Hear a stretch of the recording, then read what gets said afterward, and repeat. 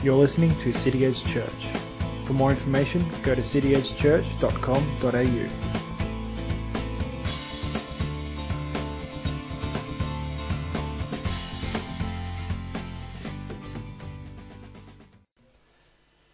Let's open with prayer. I've been sharing some of the Puritan prayers and devotions with you in recent weeks, and I've got another one for this morning, so let's open with that, shall we? O God of truth, I thank you for your holy scriptures, their teachings, promises, directions and light. In them may I learn more of Christ, be enabled to retain his truth, and have grace to follow it. Help me to open the door of my soul that he may come in and show himself to me when I search the scriptures. For I have no way to measure its depth, no wings to soar to its heights. By his aid may I be enabled to explore all its truths, love them with all my heart, embrace them with all my power, implant them into my life. Bless to my soul all the grains of truth that I reap from your word. May they take deep root, be refreshed by dew from heaven, be ripened by rays from above, be harvested to my joy and your praise. Help me to profit by what I read as treasure beyond all treasure, a fountain which replenishes my dry heart, its waters flowing through me as a continual river by your Holy Spirit. Enable me to extract from its pages faithful prayer that grasps your omnipotence, achieves wonders, receives blessings, and welcomes streams of mercy. From your word, show me how my words have often been unfaithful to you, harmful to my fellow man, empty of grace, full of folly, and dishonouring to my calling. Then engrave your own words upon my heart, and write them on my lips. So shall all glory be yours as I read your word. Amen.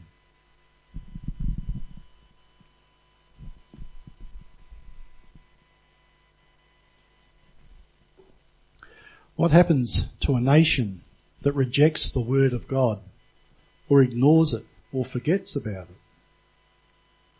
I think we can see evidence all around us in our society of a society and a nation that has rejected the word of God. We see increasing polarisation between opposing points of view, whether those points of view are about politics or religion, education, sexuality, you name it. We're getting further and further extremes away from each other. You name it, we seem to be getting more extreme in our opinions and less willing to tolerate an opposing point of view. And isn't it ironic that the more tolerance is demanded, the less it is offered? A funny thing. But as a result, we're overwhelmed by fractured relationships and isolation from each other. One of the things, actually, the blood of Christ was shed to do, to destroy that isolation between us. But we're seeing more and more of it in our society. Abortions outnumber live births in much of the West. Criminals are more boldly violent than probably they've ever been, that we know of anyway, that we can recall, partly because I think the punishment is a little more than a slap on the wrist. And along with that increased lawlessness is a decreasing respect for authorities such as the government, the police and the courts. Alternative lifestyles are not just accepted, they're encouraged, promoted and even celebrated, while godliness is mocked and rejected. The rich get richer and the poor get poorer. Eventually even so-called Christian societies degenerate to the point where the pagan societies around them look at them with contempt and disgust. Why do you think Western societies today are the target of so many terrorist attacks? It's because we in the West, in nations that are supposedly founded and governed by the Bible and Christian values, have strayed so far from those values, have abandoned the Bible. And we've strayed so far from them that we've become the great Satan in the eyes of many of the nations around us. We've become a stench in their nostrils, to use biblical terminology. We shouldn't be surprised by this, probably. It's not a new phenomenon. It happened in ancient times too. In fact, we have a prime example of it in the Old Testament several hundred years before Christ. If you've got your Bibles, you might like to open them to 2 Kings chapter 21. Now, I don't have these scriptures on the overhead. We'll have some later on, but if you're following along, 2 Kings chapter 21. There was a long line of kings of Judah and Israel. Some were better than others, but even the best ones of them weren't perfect. David we know was a man after God's own heart. He fulfilled God's plans in his life, it says in the scripture. But even David wasn't perfect. Some of the kings were pure walking evil. Some of them led the nation into such depravity that the pagan nations around them were shocked by it. 2 of the worst kings were Manasseh and his son Amon. It tells us in 2 Kings 21 verse 2, Manasseh did what was evil in the sight of the Lord. He built altars to Baal, he worshipped the stars, and to rub the Lord's nose in it, so to speak, he built altars in the house of the Lord, and he burned his son as an offering to false gods. If that wasn't bad enough in itself, Manasseh led the people astray to do more evil than the nations had done, whom the Lord destroyed before the people of Israel. What kind of wickedness resides in a man's heart that he would sacrifice his own child to false gods? Leaves us almost speechless to imagine the evil of it.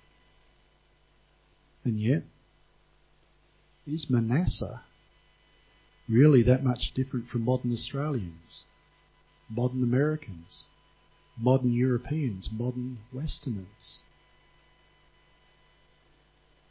Unfortunately, for too many of us Westerners, children have actually become a burden. They've become a ball and chain that limits our lifestyle, our opportunities, our careers. So instead, we choose to sacrifice them by abortion in phenomenal numbers. It's hard to get figures on what those numbers are, but it's something like 100,000 a year in Australia. It's over 1 million a year in New York, apparently, and outnumbers, I believe, live births in New York. Horrific figures. Are we really that different in our society from Manasseh? Is that what our society has come to? Goes on to say in verse 16 of 2 Kings 21, Manasseh shed very much innocent blood till he had filled Jerusalem from one end to another. And his son Amon, it seems, was no better. He did what was evil in the sight of the Lord, down in verse 20. He did what was evil in the sight of the Lord, as Manasseh his father had done. He walked in all the ways in which his father walked, and served the idols that his father served, and worshipped them.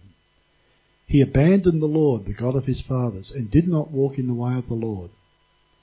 In fact, Amon was so bad that we read in verse 23, the servants of Amon conspired against him and put the king to death in his house. How bad is a king that his servants conspire against him and kill him? Enough doom and gloom. There's good news coming. The good news also gives us some insight into why Manasseh and Amon were so wicked. I think it does. I believe it does. And also into why our society has degenerated so badly. After Amon was murdered, the people installed his son Josiah onto the throne at the ripe old age of 8. But what a contrast to his father and his grandfather Josiah was. Josiah was 8 years old. It tells us at the start of chapter 22. Josiah was 8 years old when he began to reign, and he reigned 31 years in Jerusalem. And he did what was right in the eyes of the Lord, and walked in all the ways of David his father. And he did not turn aside to the right or to the left. You know, when Josiah was 26, some workmen found the book of the law in the temple, and it was brought to him. Josiah's secretary read the book of the law to Josiah, and he tore his robes with grief. So great was the conviction of sin that Josiah felt. And he said in verse 13, "For great is the wrath of the Lord that is kindled against us, because our fathers have not obeyed the words of this book, to do all that is according to all that is written concerning us." And the king went up to the house of the Lord, it goes on to say, and with him all the men of Judah and all the inhabitants of Jerusalem, and the priests and the prophets, all the people, both great and small. And he read in their hearing all the words of the book of the covenant that had been found in the house of the Lord. So what has all this got to do with us today? I don't think personally that it's too difficult to draw parallels. The book of the law, which was Josiah's equivalent to our Bible in his day, had gone missing probably for decades. And during those years of famine of the word of God, the rulers and the people ran wild. Many of you, especially those who were part of Pentecostal churches a number of years ago, would be familiar with the old King James translation of Proverbs 29:18, where there is no vision, the people perish. Modern translations put it, without revelation, the people run wild. Or, another translation puts it, where there is no understanding of the word of the Lord, the people do whatever they want. Where there is no understanding of the word of the Lord, we do whatever we want. It's a telling observation from 3,000 years ago that holds true today. How little changes. I'm convinced that one of the primary reasons that Manasseh and Amon and the people were so ungodly is that there was little or no knowledge of the Word of God in their day. There should be no doubt to us that the law of God provides boundaries for us and for society, but the Word does more than just provide boundaries. I'll get to what else it does a little bit later on. So few people know or care what the Bible says anymore. What it says about God, what it says about themselves, what it says about anything. There's been a drought of hearing the word of God in our nation for decades. It's one of the reasons why we do the scripture reading at the start of our services. So at least we might get to hear the pure, unvarnished, unadulterated word of God.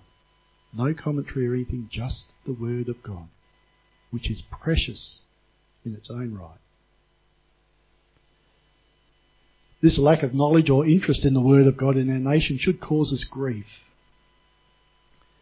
For the words of eternal life are contained in the Bible. Where else will our friends, our family, our society, our nation get the knowledge of God to escape the eternal flames of hell if it's not in the Word of God? We probably shouldn't be surprised that our societies abandon any pretense of dependence on the Word of God. But what is more important for our purposes today, I think, is that we recognise that we Christians can be afflicted with precisely the same problem when we ignore the Word of God.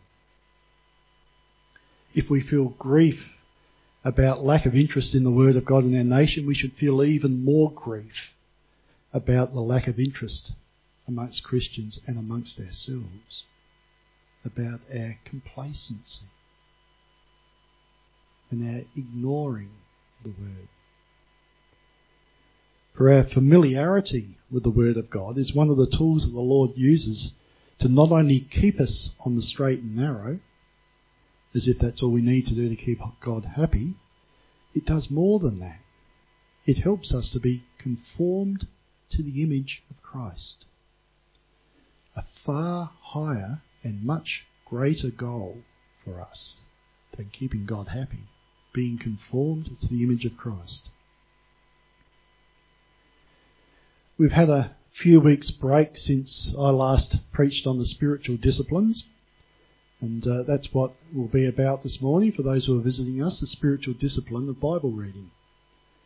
During those couple of weeks, we've had a couple of guest preachers who have had messages for us that, to some degree at least, have touched on our growth in Christ. Dale spoke to us a few weeks ago about waiting on God and waiting for God, about putting our trust and confidence in the Lord and in His timing for things in our lives. Dave then talked to us last week about the benefit of speaking in tongues. Sadly, this topic is more controversial than it should be, I think. But both of them are helpful for us as we seek to be conformed to the image of Christ, which is my goal for the series on the spiritual disciplines, and I hope your goal for life, to be conformed to the image of Christ. So this week, it's a spiritual discipline of Bible reading. And as in the past, I hope to give you a bit of foundational knowledge and background along with some practical helps. And John's got some handouts there if you'd like one. You pass them around. I meant to put them on seats and I forgot all of them. Oh, you've done that. Thank you, John. There'll be some spares at the table outside on the way out if you didn't get one and you decide you want one. There's some resources on there to help you to develop a habit of regular Bible reading. I'm sure we all recognise, at least intellectually, the importance of Bible reading. I suspect many of us, and maybe most of us, are so inconsistent in our Bible reading that you would think it carries about as much importance and value to us as reading the cartoons in the newspaper. I'm not immune to this either.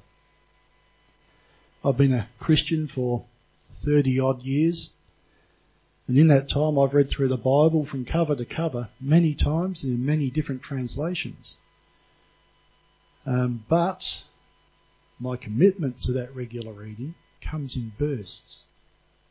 I'll be motivated to read regularly for a few weeks or a few months, and then it tapers off and I get behind in my reading and eventually abandon it entirely. And it can be months before I pick it up to read it consistently again, to read it for something other than preparing a sermon. That's not healthy. That is not healthy. That does not help my spiritual growth. And it doesn't help yours, quite frankly, that I'm here preaching the word to you and I'm inconsistent in my Bible reading. For that, I apologise and ask your forgiveness. I ask you pray that God will put a passion in me to be consistent in His word. But as I reflect on my history of regular Bible reading, one thing that stands out to me is that my commitment to Bible reading and my desire to read it mirrors the health of my relationship with Jesus Christ. You might find the same.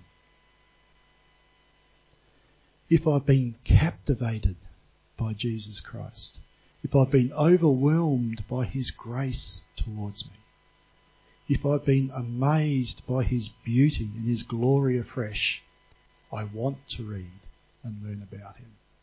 I want to see what the Word has to say to me. Conversely, if I become complacent or distant from Him, or if I've been secretly enjoying some sin or the other, I don't read it, and I often don't want to read it.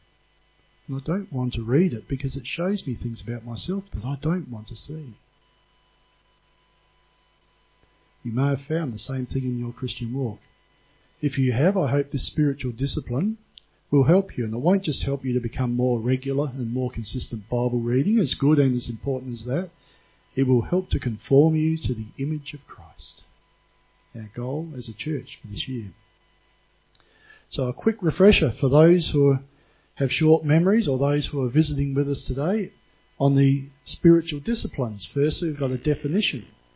Spiritual disciplines are those practices found in Scripture that promotes spiritual growth among believers in the gospel of Jesus Christ. That found in Scripture is important. Going bushwalking and enjoying the sun and the fresh air is not a spiritual discipline. The Bible says nothing about going bushwalking to connect with God. It may be a good opportunity to connect with God, but bushwalking is not a spiritual discipline. So it's the ones that are found in Scripture, and the ones that are found in Scripture are prayer and fasting, Bible reading, which we're on today, meditation, worship, fellowship and confession. And over the next several weeks we'll work our way through the rest of these spiritual disciplines. So we started out a little while ago with the spiritual discipline of prayer. That's, I believe, the most important of them. Then we followed up with fasting, which is one that we don't talk about much in Christian circles anymore, I don't think, but a valuable discipline in itself. The discipline of Bible reading is right up there with prayer. I don't know that I could separate one from the other as a level of importance. But you know, the Bible isn't just a book of old irrelevant stories. I mentioned a while back when we started this series that I have a workmate that thinks the whole of the Bible was written by one person, which he admits must have been pretty clever, but written by one person for the purpose of controlling other people.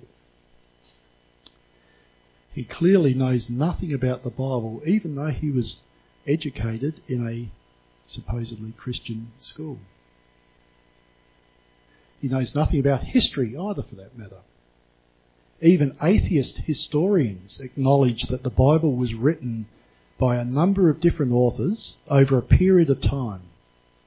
They reject the claims it makes for itself, but they acknowledge that it was written by a number of different authors. For the record, the Bible is 66 books, written by something like 40 different authors, from as far-flung places as Rome through to Babylon, over a period of around about 1,500 years. It contains many different writing styles. There's poetry, narrative, letters, history, lots of different styles of writing. And yet, it tells one single story from start to finish. One of the difficulties of reading that single story, though, is it's not written like a novel with a start, it was a dark and stormy night, through to the end. So it's challenging to read the Bible. We'll talk a little bit about that later on, and maybe in the next one.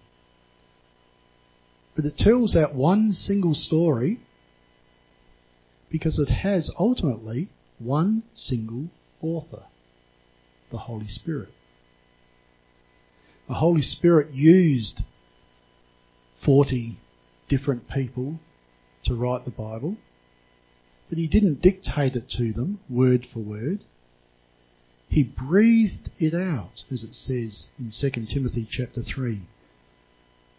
The Bible was breathed out by the Holy Spirit. So what the Holy Spirit did, in effect, was stir these men to write with their own style, their own writing style, their own experience, their own intelligence, but to read exactly what the Holy Spirit wanted us to know. They were writing from their own hearts and their own minds, but as they were doing that, nothing they wrote detracted from the accuracy, the truth, or the reliability of the message that the Holy Spirit wanted to communicate to us. Even though they used their own words, they never distorted the message. The fact that the Bible has survived innumerable attempts through history to destroy it, to ban it, to marginalise it, or to mock it is a powerful testimony to that one original divine author.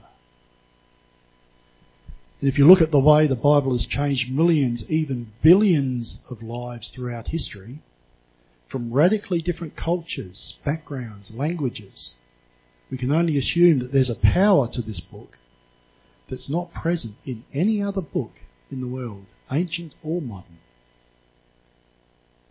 So we dare not neglect it or ignore it. Where else will you find the words of life? There's a reason the Word of God is so powerful.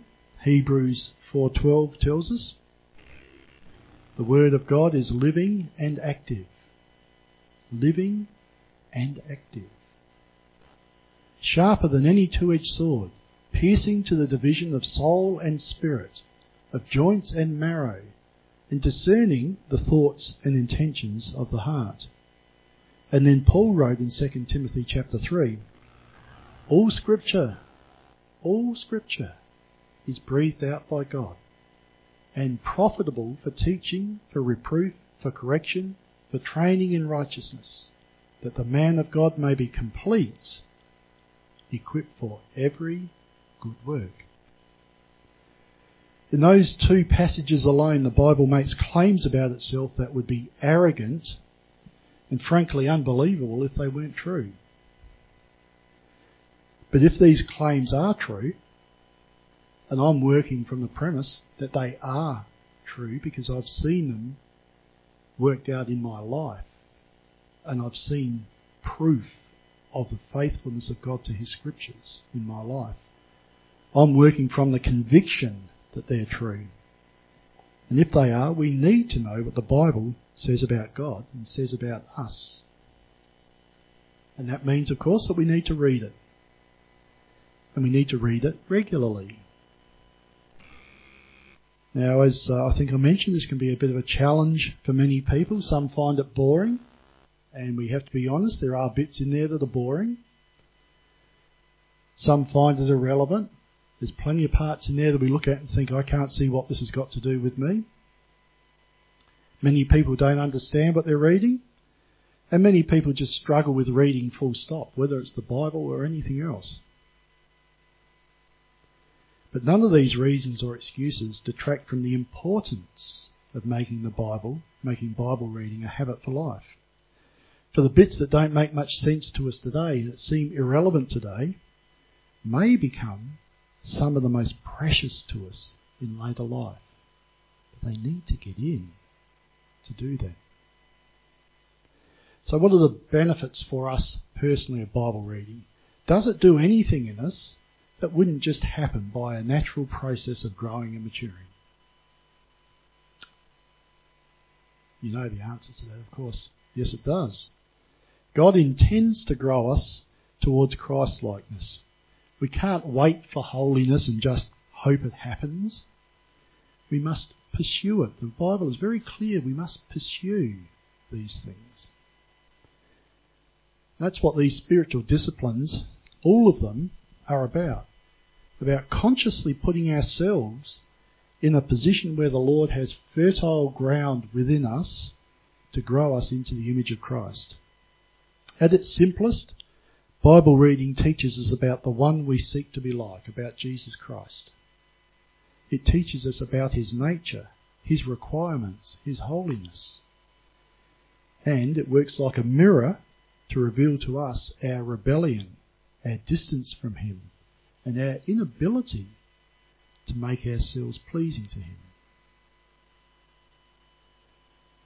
We read before some of the claims the Bible makes for itself, that it's living and active, sharper than any two-edged sword, piercing to the division of soul and of spirit, of joints and of marrow, and discerning the thoughts and intentions of the heart, Hebrews 4:12. What surgeon's scalpel can cut the fine line between soul and spirit, no matter how sharp it is? What psychologist can truly discern the thoughts and intentions of the heart? Yet the Word of God can do this every time we pick it up to read it. Be warned, if you don't want to grow to be like Christ, you won't like what the Bible reveals about you. For it doesn't varnish the truth to make us feel better. It's not a book of self-esteem. It's a book of Christ-esteem. It's about recognizing our failings and turning to Him to deal with that. This mirror of God's Word reflects back to us a true image of who and what we are. But if you do want to become like Christ, you'll find no better book anywhere in the world to help you do that. The world is full of self-help books that promise to help you become a better person, to build better friendships, to break free from the shackles of your past. Books on how to live your best life now. There can be a few nuggets of truth amongst all the drivel of humanistic thinking in those books, but not a single one of them can change you from the inside out permanently like the Bible can. Not one of them. And the Bible, interestingly, can do it even when we're not reading it. For it's living and active, remember. It gets into your very being, gets right into the core. And the Holy Spirit uses it to bring correction and comfort, direction or discipline as He sees fit. He will use this to encourage us to press ahead in the teeth of wild storms and opposition, or He'll use it to prick our conscience about our sin by bringing relevant scriptures to mind. What other book is there that remains living and active 2,000 years, 3,000 years, even 4,000 years after it was written? The Bible is powerful. Get it into you by any means possible. Paul goes on to say in 2 Timothy chapter 3, "But as for you, continue in what you have learned and have firmly believed, knowing from whom you learned it, and how from childhood you've been acquainted with the sacred writings, which are able to make you wise for salvation through faith in Christ Jesus." It goes on to say, "All Scripture is breathed out by God and profitable for reproof, for correction, and for training in righteousness, that the man of God may be complete, equipped for every good work." It's hard to know when you read that passage where to put the emphasis. Should we emphasise the power that is in the Bible, those sacred writings to bring faith for salvation? Should I emphasise the source of those writings, God Himself, and the way He has graciously given us a manual, you might say, to know Him by?